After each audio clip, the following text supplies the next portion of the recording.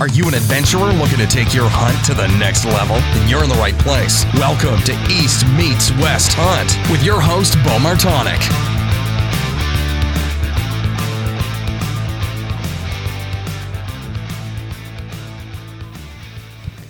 All right, guys, this is the last episode of the Colorado Elk Hunt series of daily podcasts. I hope everyone's enjoyed them up to this point, and I've been really excited with how this project has turned out, and I'm looking for as much feedback as I can possibly get on it. What you liked, what you didn't like, what I can improve on, anything along those lines. So this will be a recap of days 12 and 13, which is 13 is when we packed out, so there's not a whole lot going on there. But the reason why I'm recording this now, so actually I'm recording this on October 2nd, and I did not record it on the last night of the hunt, and the reason for that being is I got really sick and couldn't really talk at all. So that's kind of the reason behind it, and I kind of wanted to change gears a little bit with how I did this last episode. I wanted to, cover the last couple days of hunting and what happened there. I would like to have the other guys on it that were there with me experiencing it in case they had anything that I would miss, but without being able to do that, I decided to also encapsulate a gear rundown on this podcast. So after I go over what happened on those last few days there of the hunt, I'm going to talk about the gear I used. I'm not going to go through every single piece, but a lot of things that I was using, what worked, what didn't work, and, what I can improve on, I guess, going forward. And just note, though, that these things that I'm talking about, I'm not saying that everything that I would use is the best or the worst or anything along those lines. It all comes down to whatever worked for me, and I did not test, all the different companies, all the different products out there, but what I used, why it worked or why it didn't work. So that's going to be kind of the basis of it, and wanted to kind of give that little bit of a disclaimer there before I started. So hopefully, you can't hear the loud thunderstorm here in the back. We just got through a tornado warning here in central Pennsylvania, so it's a little bit loud with rain and everything, but the back porch seemed like the best place to come out here and work and just kind of relax after the day. So anyways, get started here. So on day 12 of the hunt, woke up in the morning and I was there with Joey, Gabe, and Logan, and we took off about an hour and a half before first light, actually, in the morning. Left camp just before 5 a.m. and took off up the trail. So we were heading in the direction of where we were on day 11, where we had all those crazy encounters with the bulls, and it was kind of like a bugle fest there for the first time in the trip. So we headed back in there with some high hopes. Since we didn't spook any of those bulls, we're figuring we could get back into them again. So we were actually a little bit ahead of schedule from where we were the day before. Got back in, got to the Aspen Grove where we ran into that giant 6-point herd bull the morning before, and just kind of sat there and listened for a while. And to our surprise, didn't actually hear any of the bugles that we were hearing from that, bugle fest the day before. We were figuring things were just, firing up in there. But at least right where we were there, that wasn't the case. We did hear a few bugles down the creek a little bit further, but it was very difficult to pinpoint where they were coming from. So we decided to, as the thermals were still coming off the mountain, we worked our way up along the Aspen dark timber edge and went up to the really high up dark timber and got up there below some cliffs and started getting into a lot of elk sign. And there was trails and it just kind of smelled like elk. So we're decided to kind of camp out for a little bit, listen from a high point, glassy opposing hillside, and do a little bit of calling. So we all kind of set up in some different areas with what we were hoping the wind was, in our favor. But at that point, the thermals hadn't completely switched yet, so anything coming below us was ultimately going to wind us. But from figuring out that, we just came up from that direction, didn't really expect anything to come from there. So as we were sitting there kind of by the trees, Gabe and Logan had pointed out on one of the aspens, or a couple of the aspens actually, some carvings in there. And they had seen this in the past in this area because of hunting there for so many years. But there was a name carved in the tree with the date July 6th, I think, 1948, which is just absolutely crazy to see that being that old of a carving being an aspen tree that's still there, legible, and everything else. So that was really cool. But anyways, so we sat there for a little bit. Gabe and I were kind of bugling back and forth and got a bull to answer us, but he was, again, really tough to tell where he was at, but he was definitely in the bottom somewhere, and we knew we couldn't really approach him with the wind the way it was, so we just kind of sat still and shut up for a while. Well, all of a sudden, we started hearing an elk, or what sounded like an elk at least. And he was coming from the side of us, kind of below, and we're getting kind of sketched out, not sure what was, going to happen there because he was heading towards our wind. And what do you know, the elk hit our wind and blew out. Could not tell what it was because of the dark timber that was below us, but we could only assume that it was the bull that was calling back to us down the bottom. So that was kind of upsetting that bull, came up and winded us there. So, of course, when we didn't really want to call him in there is when that worked out. So that was the last we heard any bugles from that bull. So we kind of just chilled out there for a little bit and took the afternoon off, as far as we just wanted to wait and head back into the bottom as it got closer to the evening. And reason for that is we knew there was bulls down in there, and they were coming to this one part of the water source where the mountains, where there was kind of like a saddle that ran down over the hill, and some aspen groves ran to this creek bottom. So we're going to go head back down there in the evening and not risk blowing anything out. So this was kind of something different than I'm used to doing, where in the middle of the day, I typically am running through the dark timber and being kind of aggressive. But in this case, we weren't going to do that. And those guys, talked, were kind of, making sense to me of it, because, I wanted to move, and I think Logan did a little bit too, but Gabe and Joey were kind of giving us really good reasons on why maybe we should be patient. We were patient the last few days, and it worked out in having encounters. So that's what we did. We were patient with it, and I don't think we could have made a better decision from that standpoint. But we went down there, got down towards the bottom, glassed the opposing hillside, and we did see a spike bull and a cow up on a rock cliff just looking down on the bottom. But it looked like they were just kind of looking down before they were going to head down for the evening for food and water. But we never ended up seeing them. So we sat there till dark. And as I had said in the previous podcast, I was getting pretty sick. And I really started feeling like shit about that point.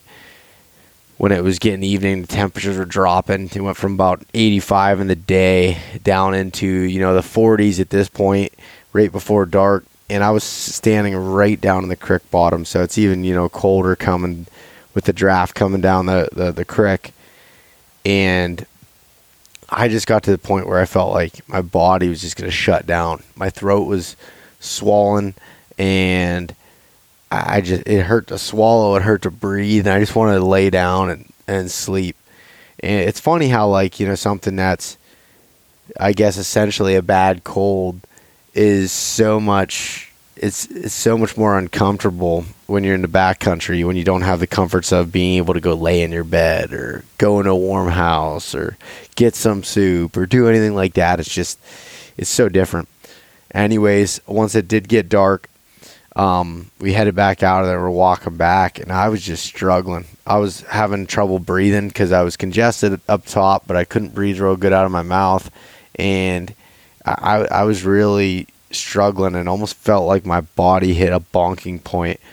So it just, everything shut down. My muscles shut down. My body shut down. Just felt extremely sick and actually broke out into a fever. And at that point, I was like, this really isn't good. I don't know what the hell we're gonna do to get back there. And the guys were really helpful. Hey, you want to wait up? What do you need? Anything there? And I think Logan gave me some ibuprofen because I had used all mine that had my first aid kit. That's one thing I'd say before I go any further. I pulled out cold medicine and extra ibuprofen out of my first aid kit to save room and wait before the trip, and I wouldn't do that again.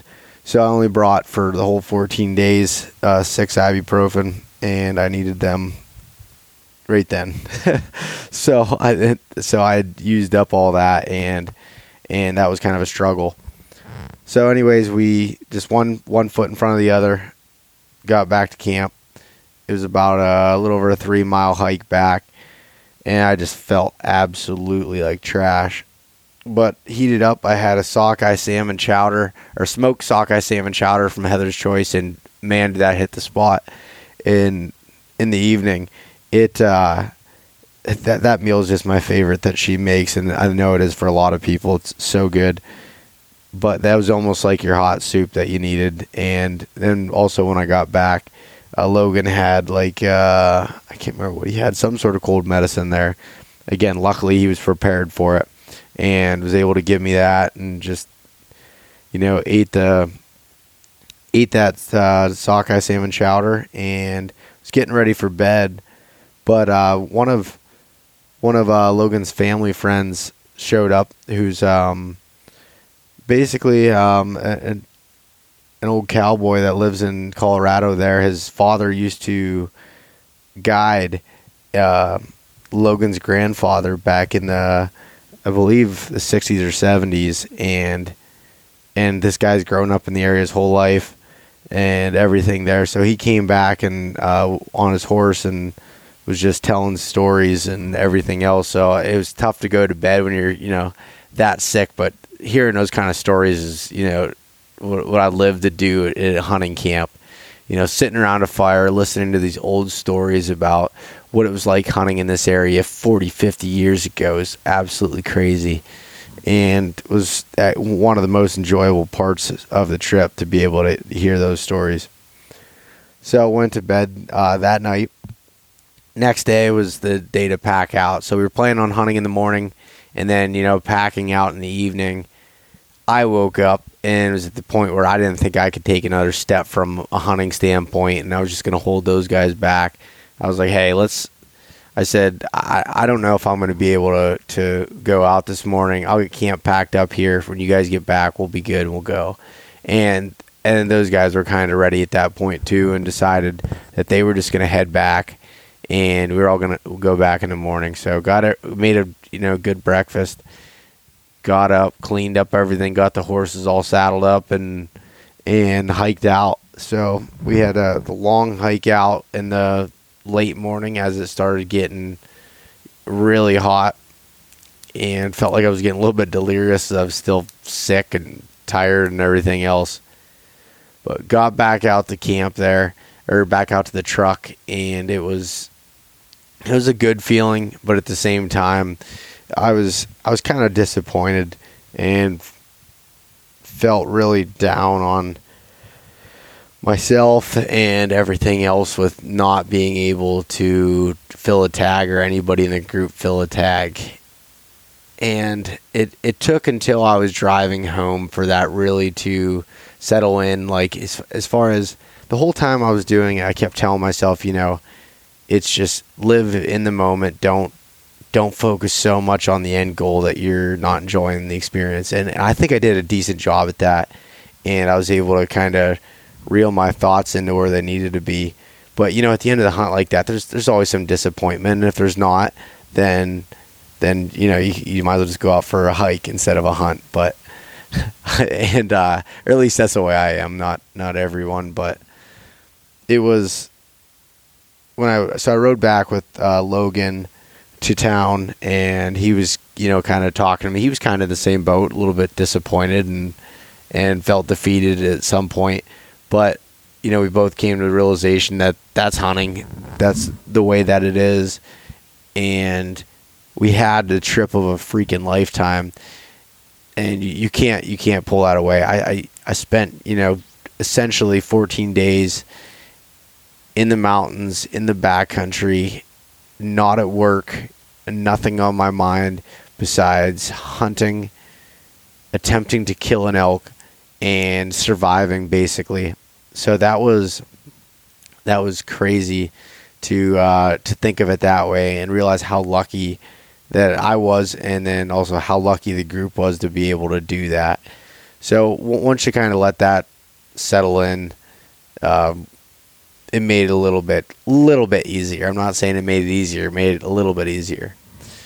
But we got back into town, ate the biggest, greasiest pizza I could find, buffalo chicken with ranch and garlic fries.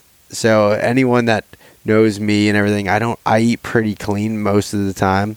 I'd say almost all the time when I'm at my house or anything along those lines. But when I'm after that, all I wanted was pizza. That's like my food of choice, is pizza and an ice cold beer. So had that. All of us crushed that food.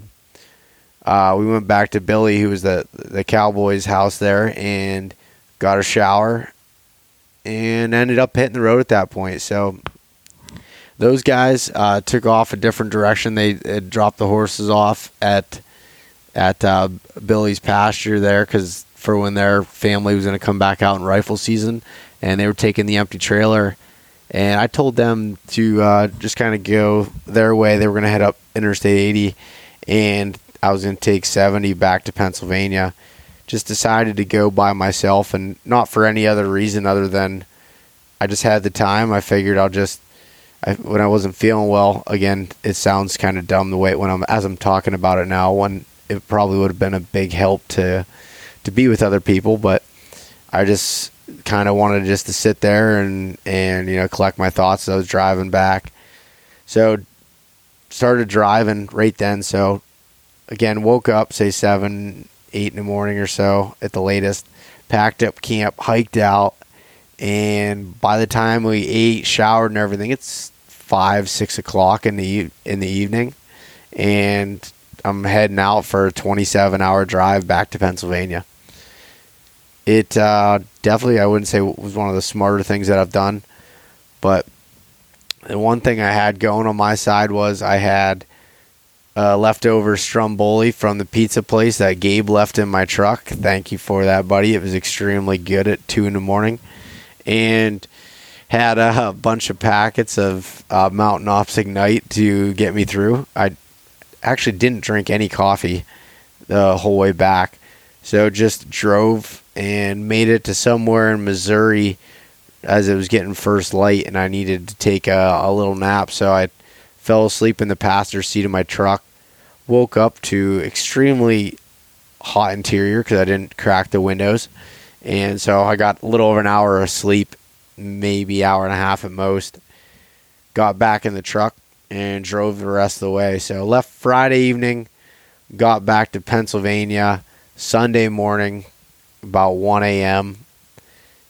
Along the way, I stopped at just about every greasy fast food place you could think of and plowed food. Ate a 12-inch Subway sub with a bag of chips. I think I had a Coca-Cola or a Pepsi with it, and I do not drink any pop at all. So that was just something that was a comfort item as I was going back for some reason. And as you can guess, my blood sugar wasn't extremely steady. And made it all the way back, and that was kind of it. Drove all the way through with just sleeping that little bit, and I crashed hard once I got home. But it was quite the amazing trip, I would say. So that's kind of the recap there of day 12 and 13. And I wanted to go dig into this a little bit further and talk about some of the gear that I had used on the trip and kind of how that worked out for me. So the biggest thing that I talk about a lot, and reason being is as going through a lot of extensive training on the topic and testing myself, would be the clothing system. So as many of you know, I'm a big proponent of performance apparel, and I use Sitka gear myself, and there's a lot of other great brands out there. First like Kuiu and the rest of them there that make them, but Sitka is what works for me, and I really love how fine-tuned you can build your system with Sitka gear. And so I'm going to kind of go through my system here for you. I wore about kind of 2 different systems throughout the trip, but all it was switching out a different base layer. The main one that I wore was the Core lightweight t-shirt as a base layer, and the Merino Core lightweight bottoms. So when I say the bottoms, are basically underwear that are merino. And then on top of that ran either the Core lightweight hoodie, and this is where I kind of had a fluctuation there. So the Core lightweight hoodie is a base layer, but I wore it over top of the Core lightweight t-shirt a lot of times for hunting during the day, or I wore the Apex hoodie in place of the Core lightweight, which is a little bit heavier. It's a merino synthetic blend, and that piece was new for 2018, the first time I got to use it. Super cool piece. So for, I'd say 95% of the elk hunt, I was wearing the Core lightweight t-shirt and either the Core lightweight hoodie or Apex hoodie, and then for the bottoms, the Apex pant. First time I ever tried them out, I've been a strong proponent of Sitka's mountain pants for the last 3 years now, and decided to try out the Apex system after talking to John Barklow, Sitka's big game product manager. If you haven't listened to that podcast, it's a few back now about building systems and not specific to any brand. But anyways, so Sitka Apex pant, I wore them for the whole entire trip. Never stunk. It's a merino blend, again with synthetic. It's kind of if you're looking at Sitka's line, it's a mix between their Ascent pant, which is their extremely lightweight pant, and the mountain pant. So it kind of falls in between as far as weight goes. But those pants, I had the knee pads installed in them. I love running knee pads for just kneeling down when you're cooking food or putting on a stock or even setting up and you're kneeling down on one knee. I really like wearing those knee pads. So that system right there is what I was gunning with 95% of the time. But in my pack, I also included the Kelvin Active jacket. So that's a piece that's an active insulation piece, meaning it provides warmth, almost like a lightweight puffy, but it also breathes extremely well. You can hike in it, and you're not feeling like you're turning into a wet sweat ball underneath it. So how I kind of ran that was with, when I would run that Core lightweight hoodie, I'd go right into that Kelvin Active over top of it. And that there wasn't really a time during that hunt when I needed anything more than that system right there. I also had the Sitka Dew Point rain jacket in my pack, which got really lucky on this trip and didn't experience a lot of bad weather like we have in the past. It hailed a few times, but never snowed, never got any really bad thunderstorms. It was mild weather, so I didn't use that a whole lot. But that was kind of my Sitka system in a roundabout. And also got to try out the Flash hoodie a little bit. And that's a really cool wind stopper piece with tape seams to make it highly water resistant. But to kind of keep it simple here for everyone, the system that worked for me that I wore most of the time, always start with base layers. And the merino lightweight boxers are legit. Don't buy performance hunting pant if you're not going to have performance base layers as far as in underwear boxer form. So that, the Apex pant, Core lightweight hoodie, Core lightweight t-shirt, and also the Apex hoodie were the biggest things for me. So without spending any more time there, I guess it's still a little bit part of your clothing system. I'm going to look at socks. So I ran Darn Tough socks and Loa boots. So I wore the Loa Tibet Gore-Tex boots.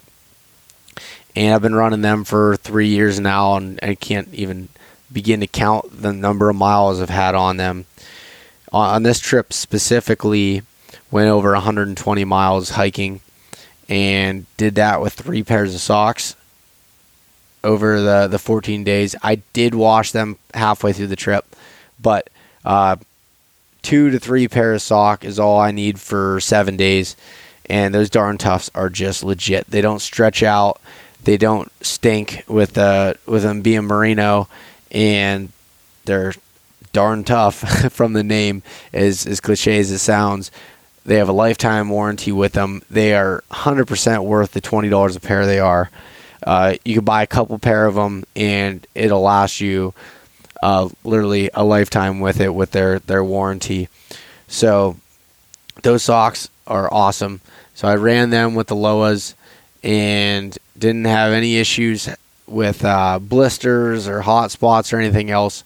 I think there was actually one day I was starting to get a blister on my big toe, and I just put some tape around it for a day, and it was fine. Didn't get any worse. But that setup was really cool. So when it comes to boots, I'm not going to sit there and say, oh, the Loas are the best boot out there, because it all depends on the way your foot is shaped and how it feels. So someone may say it's the worst boot ever. It gave them, hot spots. It hurt their feet, everything else, and it could, depending on your foot design. But for me, I've really liked that stiffer kind of trekking style boot in the Loa Tibet. I'm going to be, without going too much down a rabbit hole here, I'm going to be trying out some Crispies here in the whitetail season with a little bit of insulation, so 400 grams of Primaloft insulation in them. Not enough to make your feet sweat when you're hiking in a ways, but warm enough to keep you, toasty in the stand. So, but I'll save that for a different podcast. So in addition to that, talk about packs a little bit. So this is something that I kind of went back and forth on here. So a lot of people were asking me, I've wore a Kifaru last year, and I used it all whitetail season, and just planning on using it this trip. Love Kifaru packs. What Aaron's doing with his team there is just, and they've been doing even before Aaron, has been an absolute great job. If it were up to me, I would never buy another pack after running that Kifaru. But it's in my kind of mind to want to try out different things, and Sitka Gear came out with a new Mountain Hauler 6200 this year, so I kind of wanted to try that out as well. So I split my time on the trip between the two packs. So for the first part of the trip, I ran the Mountain Hauler, and again, what really interested me is Barklow was behind the design of this with the rest of the team at Sitka Gear, but they've been working on it for quite a few years now, and I know when John comes out with a product through Sitka that he's not going to release it unless he's extremely happy with it. And some of Sitka's packs in the past were great packs, but weren't great for carrying heavy loads. You got some stress on your shoulders and different. So this Mountain Hauler design just kind of jumped out at me, and I wanted to try it. So ran that for the first part of the trip. I ran it with weight up to about 70 pounds, and then also ran it in day pack mode, ran it in a whole different variety of conditions. So some things to note that I really liked about that pack was it was highly water resistant without even the rain cover. I never pulled out the rain cover on the entire trip. Even when we got into some thunderstorms and everything, it never soaked through the pack. The water kind of beat it off and ran off the pack, which was really cool and convenient. although I do run a lot of my stuff, actually on this trip, almost everything in dry bags inside the pack, so I don't really need to use rain cover. I don't even know if I would have needed to do that with it, with the weather, again, that we were experiencing. So the weight in that pack's on average day hunting was right around, with all my camera gear, tripods, everything else, I was around 28 to 30 pounds, and also 4 liters of water because I drank like a fish. But it was really comfortable, and I think that pack, the way the organization was and everything else, is something I'd really enjoy doing a backpack hunt with as well. So as you heard from this trip, we didn't actually do a backpack hunt. We did mostly truck camping throughout the trip.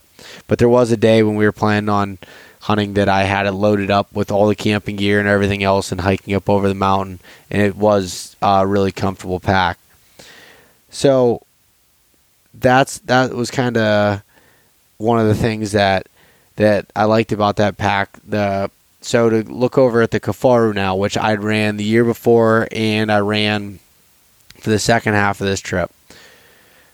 As I said, the Kifaru is a bulletproof pack. I mean, I really like that how you can customize it so much, so you can move pockets around everywhere, where that's something you can't do on the Sitka pack. So there's plus and minuses with it. With that being said, when you buy the Sitka pack, you get those pockets besides the belt pouches that and everything's included. Where when you buy a Kifaru, you got to buy these things extra, so there's additional cost. But like I said, you can customize it the way that you want, and it was also, I think, it packed down a little bit tighter and better for me for day pack mode. Even though the Reckoning pack that I was using from Kifaru is not really meant to be a day pack. It's more of an extended hunt, but you can tighten that down so much and just basically put all your necessities in the belt pouches that I ran across the back of the pack for anything you need to quickly access. So that was really cool with that pack. And the other thing that I thought was a little bit of a benefit with the Kifaru over the Sitka pack, and this is super small, but for me it was the Sitka pack, with making it subalpine. It's really cool. It keeps you concealed and everything, but it's a little bit harder to see the straps than it is running on the Kifaru, where it's the Kifaru, I have it in the OD green color, or Ranger green as they call it, with coyote brown straps on it. So they're easy to see. You can grab them. You can find the connections together very easily. What Sitka gear did, though, that was a huge benefit, is when you have an animal down, all of their straps to strap the head on and everything else with the internal meat shelf all has orange straps and connect to orange. So when you think of, all right, you have an animal down, it's kill, you're at night, you're cutting things up with your headlamp, you just got to find orange and connect those straps together, and it works pretty simply. So both packs I was really impressed with and would recommend them to anyone. So the biggest thing is I did not pack an animal out with them. So that's one of the biggest things with an internal frame or an external frame pack, is how well they work when you're carrying a heavy load. I cannot speak under that, and I won't speak under that. So maybe there is a big difference between the two. I can't say yes or no with it. But from the way I use the pack and everything I experience, that's what information that I'll give to you guys.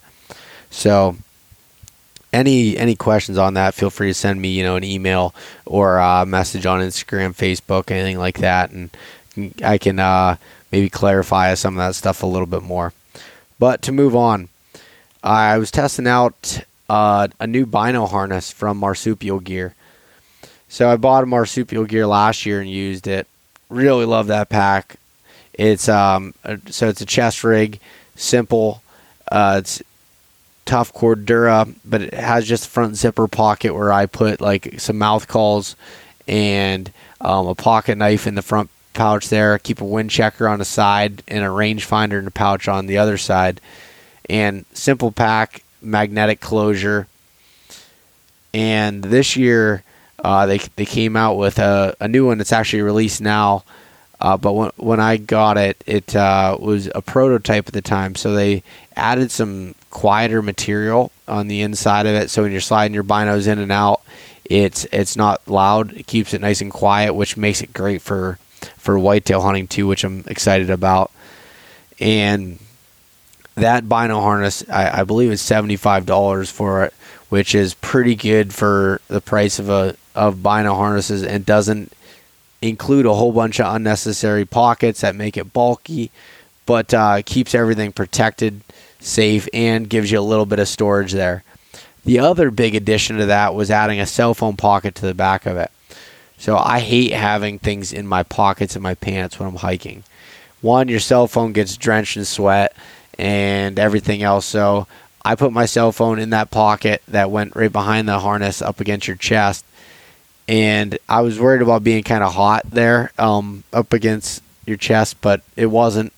And I was able to quickly access my phone when I was checking onX Maps or wanted to take a quick picture or anything along those lines. It was great. So with on my backpack strap, so on both the Sitka and the Kifaru, I ran what they call a Peak Design capture clip. And that was another thing that I've gotten a lot of questions on, is how are you carrying around your DSLR camera with you on your shoulder strap? And that's what I'm using, is a Peak Design capture clip. So I first had heard that when Aaron Snyder and Brian Call were talking about it on the Gritty Bowman podcast. And I bought that a couple years ago and have really liked it. It's taken a while to figure out how to get it set up on my strap so that I can still shoot my bow with it, but I've got to the point where I feel comfortable drawing my bow even with my camera on there. So that's a really, big addition for me there. With inside the bino pack there, so inside the marsupial gear, I'm running my Maven B2s 9x45s. And if you've looked at my social media, as far as like on the Instagram page, on my personal page, I was running Instagram stories throughout the hunt. Whenever I'd get service, I'd upload a bunch of videos, and I was showing the low light usage with my Mavens. Sitting on a tripod, as you look out in the bare light, all you could see, it was basically dark. But when you look through the Mavens, you could still see the elk that were going across the top of the ridge, and that was just super impressive. I've really liked Maven's product, and also the company and the guys behind it are extremely great guys. It's a really small company, but they stand behind their product. They're extremely proud of what they make, and the low light clarity, the edge clarity with ED glass that's in there is unreal. And as with a lot of other high-end binoculars and optic companies, they're doing the no-fault lifetime warranty on them. Even you do something to them, send them back, get them fixed, no questions asked. These guys are great and will take care of you. So those Mavens were something that I would definitely recommend. And since they are a direct-to-consumer company, they can sell the product, higher-end product at a lower price point. So I'm a huge fan of those Mavens. And the B2s and the 9x45. And the reason why that's kind of like a weird number there. Normally you see 10x42s, some of those. So the 9x45, the reason for it is the design of the binos with a lower magnification allows more light to come through. So in those low light situations, you can last that extra 5 minutes and get a little bit wider field of view. Are you going to be able to sit there at half a mile and glass up, a buck and be like, all right, or a buck or a bull, and say he's got a sticker coming off his left too? No, probably not. But you're going to be able to tell that that's a shooter, and you're able to see that there's a deer there. Where something with more magnification, you may not be able to see it at that point. And again, everyone has their preference. But for me, for an all-around elk hunting bino, that 9x45 was where it's at. So, definitely check out Maven's products if you haven't heard of them. They're extremely good there. So, moving on a little bit, I want to get into water filtration. So, water filtration, there's 3 different things that I used on this trip for water filtration. I used a SteriPen, which uses a UV light to kill any of the bacteria. And I used Aquamira drops, which is the part A, part B that you drip in the water and wait 30 minutes until it's good to drink. And then I also used the Platypus gravity-fed filter system that I've used in the past.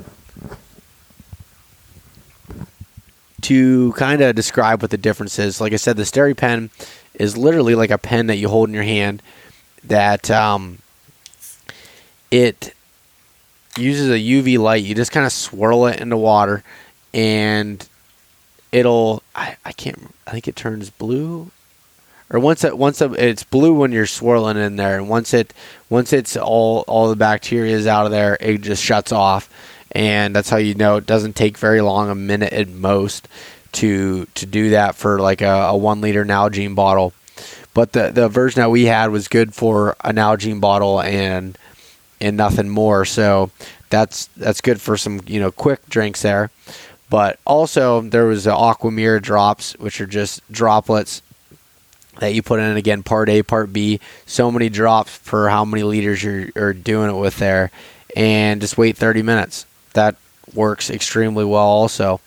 But the one downfall to both the SteriPen and the Aquamira drops is if you're in a place where it's kind of muddy, or you have floaties in there, and if that bothers you, then those aren't the tools for you, because you're going to get stuff floating around in there from the water. If you have a perfect clear stream coming out, then it works, I think, ideal. And the last system that I had is a Platypus gravity fed. I kind of swore that I'd never use one of these again after having so many problems with them plugging up in previous years. But if you're not filtering them out of an elk wallow, and you're using it out of a creek or a stream, or even anything like that, or even like a relatively clean puddle or lake, you can just fill up the 3 liter dirty bag. I hang it up in a tree, and it's gravity fed, runs down through a filter and into a clean bag, and that filters out 100% of the particulates in the water and will make it very clear. But for me to be clear, if you're filtering out of an elk wallow, as I had done in the past, elk piss will taste like elk piss no matter what. So it might be clean, but it's still going to taste terrible.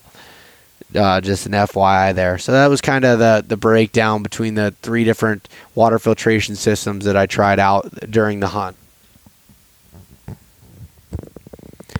From that, going over to the food side of things a little bit, I had touched on, it's definitely no secret that I love Heather's Choice meals. So I use her breakfast meals for the whole trip. So my favorite is the apple pie breakfast, as well as the blueberry buckwheat, actually in the strawberry vanilla buckwheat as well. Those 3 are my favorite breakfast meals that she has. And also from a dinner menu standpoint, I talked about the smoked sockeye salmon chowder. I had those for probably half the trip because I love them so much. And also the dark chocolate chili, and a couple other ones that aren't released yet, but tried out a few of them there that are completely different than anything that she's come out with in the past. And I really hope that these come to market, because they were excellent. And I'll talk about them more once they're released. But man, were those some awesome meals to have. And then lastly, but not least, with her packaroons. Those are just like the ultimate snack to be able to have, with like 180 calories per cookie, as I'll call it, what a packaroon kind of is like a coconut cookie, I guess. And they come with 2 in a package, so you're getting, anywhere between 340 and 380 calories in those 2 little cookies, and they are absolutely amazing. So those were like my main parts of the meals. I filled them in with a bunch of other stuff, protein bars and Cliff bars, trail mix, a lot of other things, coconut oil. I use those F-Bomb coconut oil packets, 250 calories, that I put in my coffee in the morning, and also olive oil packets to put in my dinners to add some calories. I'll go through a complete kind of list of food in a different episode, because that's something I really want to dig into in more detail and don't really have time to do it on here. So we'll dig into that at a later date, but just wanted to cover it quickly. To kind of switch over to a shelter standpoint. So for the first part of the trip, I ended up truck camping for most of the trip and slept in my James Baroud USA. It's an Evasion hard shell tent. I actually did a podcast with Craig Davidson, who's the operations manager out there at James Baroud and OK 4-wheel drive in New Jersey, which I'm going to release at a different point this fall. But before I release that, I wanted to use this tent this entire fall on my trips and be able to give kind of a good review on it. And so far, so good with it. It kind of changed the game for me as far as being comfortable. It was almost kind of unfair feeling like you're sleeping in a hotel room on the top of the truck. So the memory foam mattress that's in there is really comfortable. And even on the cold nights when you had all the windows zippered up and everything, it kept it insulated in there. So the walls aren't as thin as your normal tent and really keeps your body heat in there, keeps you nice and warm and toasty. So that was a pretty big deal to be able to have that. And also to get air circulating in there, I had a solar fan. So I was running the little solar fan in there while I was sleeping, keeping everything flowing. That was a serious game changer for getting a good sleep and some recovery. It's definitely something I'm going to use a lot, I think, in the whitetail season here too, is when I'm driving a place, say, an hour from home or more, which there's some that in Ohio I'll be going about 5 hours, and instead of driving back to a camp or a cabin, which I will do, I'm not going to go completely rogue here, but when I have the opportunity to stay in a warm house or camp, but I will be using that, especially after a long day. You come out, it's dark after an all-day sit. You just want to go to bed, eat, go to bed, wake up, and hike in early in the morning again, and get back to your tree stand. So that is something that I can't wait to use then. But on this elk hunt, that tent was an absolute game changer. And it's still on my truck right now. It's going to stay on there probably year-round. Anytime, 60 seconds, I have that thing popped up, set up, climb up in there, and be sleeping in a matter of no time. In addition to that, I ran a Slumberjack Roadhouse tarp off the back of the truck.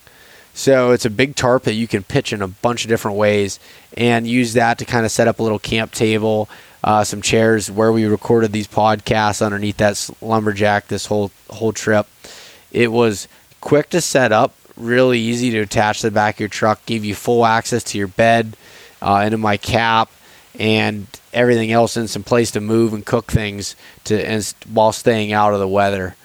So that was a big benefit. It's almost like setting up one of those canopies, but just completely becomes part of your truck and part of your camp truck setup. So I have some pictures posted up, and I have some more to get out there of that setup with the Slumberjack and the James Baroud tent there. So with that, I was talking about how I was podcasting kind of the whole time on this trip, and what I used to carry that podcast gear back in there without damaging it was, I didn't want something as heavy as like a I guess like a Plano case or SKB case or anything along those lines. I really wanted to have something that was like a soft shell kind of, but also tough enough to protect my headset, which are not cheap. So I ran a Kelty Catch Box, it's called, Cash Box, excuse me. And you can find them on Amazon or anywhere else that sells Kelty products. Kelty's a backpacking company that is also supportive of the hunting industry. So that's something to note, and why I like to support companies that are also hunter friendly. So that box was pretty cool. Fit all my stuff in there, kept it tight, and it was actually designed for cameras. So for my DSLR and lenses and everything, it'd be great for that as well. But I used it for my podcast equipment, and it worked great. Held 3 of my headsets in there, and couldn't be happier with that. So that was a kind of a bonus there. For the part of the trip where we took the horses back in, from a shelter standpoint, I used the Seek Outside Cimarron tent again, which is kind of your typical 4-man teepee tent. So it's floorless, no floor in the bottom there, just one pole going up the center. And this year I upgraded 4 of the stakes to MSRs. I wish I could remember the name off the top of my head now, but they're like these big long stakes that have kind of a twist to them. So when you drill them into the ground, they're not going to pull out in high winds. So I ran that tent, and as a question that I get, and I know that anyone else that runs these gets, is, well, doesn't the rain run underneath the tent? And as long as you don't set up in a hole, you don't get water underneath the tent. And actually, the way I pitch it, I leave gaps out to get more airflow through to help with condensation and everything. And I don't have any problems with water coming in, which is a really big bonus. I can walk in there with my boots on since it's floorless, lay down on my sleeping pad, and go to bed without any worries there. And in Colorado, I'm not worried about snakes or spiders or anything there, so having that doesn't affect me. And so what I do in Pennsylvania with that Seek Outside is I have a nest that goes inside it. It's like a bug nest with a floor, like a bathtub floor in it, so that unwanted critters don't come crawling into bed with you. Moving on a little bit, I carried a Garmin InReach Mini with me. So what that is basically a satellite communication device for text messaging. You can text message any of your friends, your loved ones back home, and with those text messages, you run it through an app on your phone. So it's like texting regular on your phone, and you can choose to send out a location with that. So when they get the text message, they can click on the little link that's below it, and it takes you right to a website with the map on it, and shows exactly where you are. So you could check in, say, I'm at camp tonight, I'm at camp, or I'm glassing here all day, or whatever's going on. And that was a really cool tool to have. And I bought it when I was planning on going by myself as a safety feature, but it was great to have even when I did have people with me, to be able to give updates back home and make sure that just kind of stay in touch there. So that was a really good safety feature there, that also has an SOS button in case everything really goes bad and you need help right now. So that was a cool add-on. And then lastly, something from a hydration standpoint that I used. So every day I had between 1 and 2 packets of Mountain Ops Ignite, which is like an energy and focus type supplement that helps with, giving you a boost, also hydration and everything there, and also just helps flavor your water so you're not just drinking plain water the whole time. And with that, I'd also mix in Wilderness Athletes Hydrate and Recover packets. So I've used the Hydrate and Recover packets for a few years now too, and really like them. It seems to help when you're tired and everything else has electrolytes. and all the other kind of like vitamins and everything to help you recover at the end of the day. But also I drink it during the activity and helps, reduce soreness and everything else as you're moving. So that mixture there, I drank between 1 and 2 times a day, depending on how I was feeling, and would highly recommend it to anybody. And like I said, on the drive back, the Mountain Ops Ignite was a game changer for staying awake while driving. It doesn't give you like jitters or shakiness that like high caffeine, high sugar things do, but it just gave you kind of a clean energy source to get through the drive. So with that being said, here we're closing in on about an hour now, and that was kind of a quick rundown on all of, not all of my gear, but most of my gear, and some things I wanted to add points on there. So some of the topics I'm going to dig into a little bit deeper on some other podcasts. I'm going to be doing one with Mountain Tough Fitness to talk about the bonking effect that I experienced and why I hit that point where my immune system shut down, and what I could do differently and what you can do differently to make sure that that doesn't happen. I hope everyone really enjoyed these podcasts. These daily podcasts were something that I had an idea of. As soon as I started the idea for East Meets West, I wanted to do these daily recaps, and I really hope, like I said, that they were valuable for people and entertaining as well. I know some of the days kind of got bland, as you can imagine when you're spending that much time in the mountains and hiking your ass off all day hunting. Sometimes you don't want to sit down and record a podcast at night, but I'm glad that we did and got all that completed. So all and any feedback is much appreciated. Please let me know. Message me on social media. Send me an email. Do anything to let us know. And lastly, please go on iTunes or wherever you're listening to this at. Give the podcast a rating and a review. I would really greatly appreciate that. So, and I think we'll leave it at that. Also, actually, one last thing here. So, sign up for our email list online and enter in your email and be looking for a contest coming up called the Rut Stash Challenge. I'm going to leave that at that right now until I get all the details ironed out and what it's going to look like. The Rut Stash Challenge is coming to you very soon. So check that out and let me know what you guys think. And hopefully everyone's had a great hunting season so far and are going to have good luck throughout the rest of the fall here. Thanks so much for listening to this episode of East Meets West Hunt with your host, Bo Martonic. For more great content and to stay up to date, visit eastmeetswesthunt.com, Facebook at East Meets West Outdoors, and Instagram at East Meets West Hunt. If you enjoyed today's episode, please review and subscribe, and we'll catch you next time.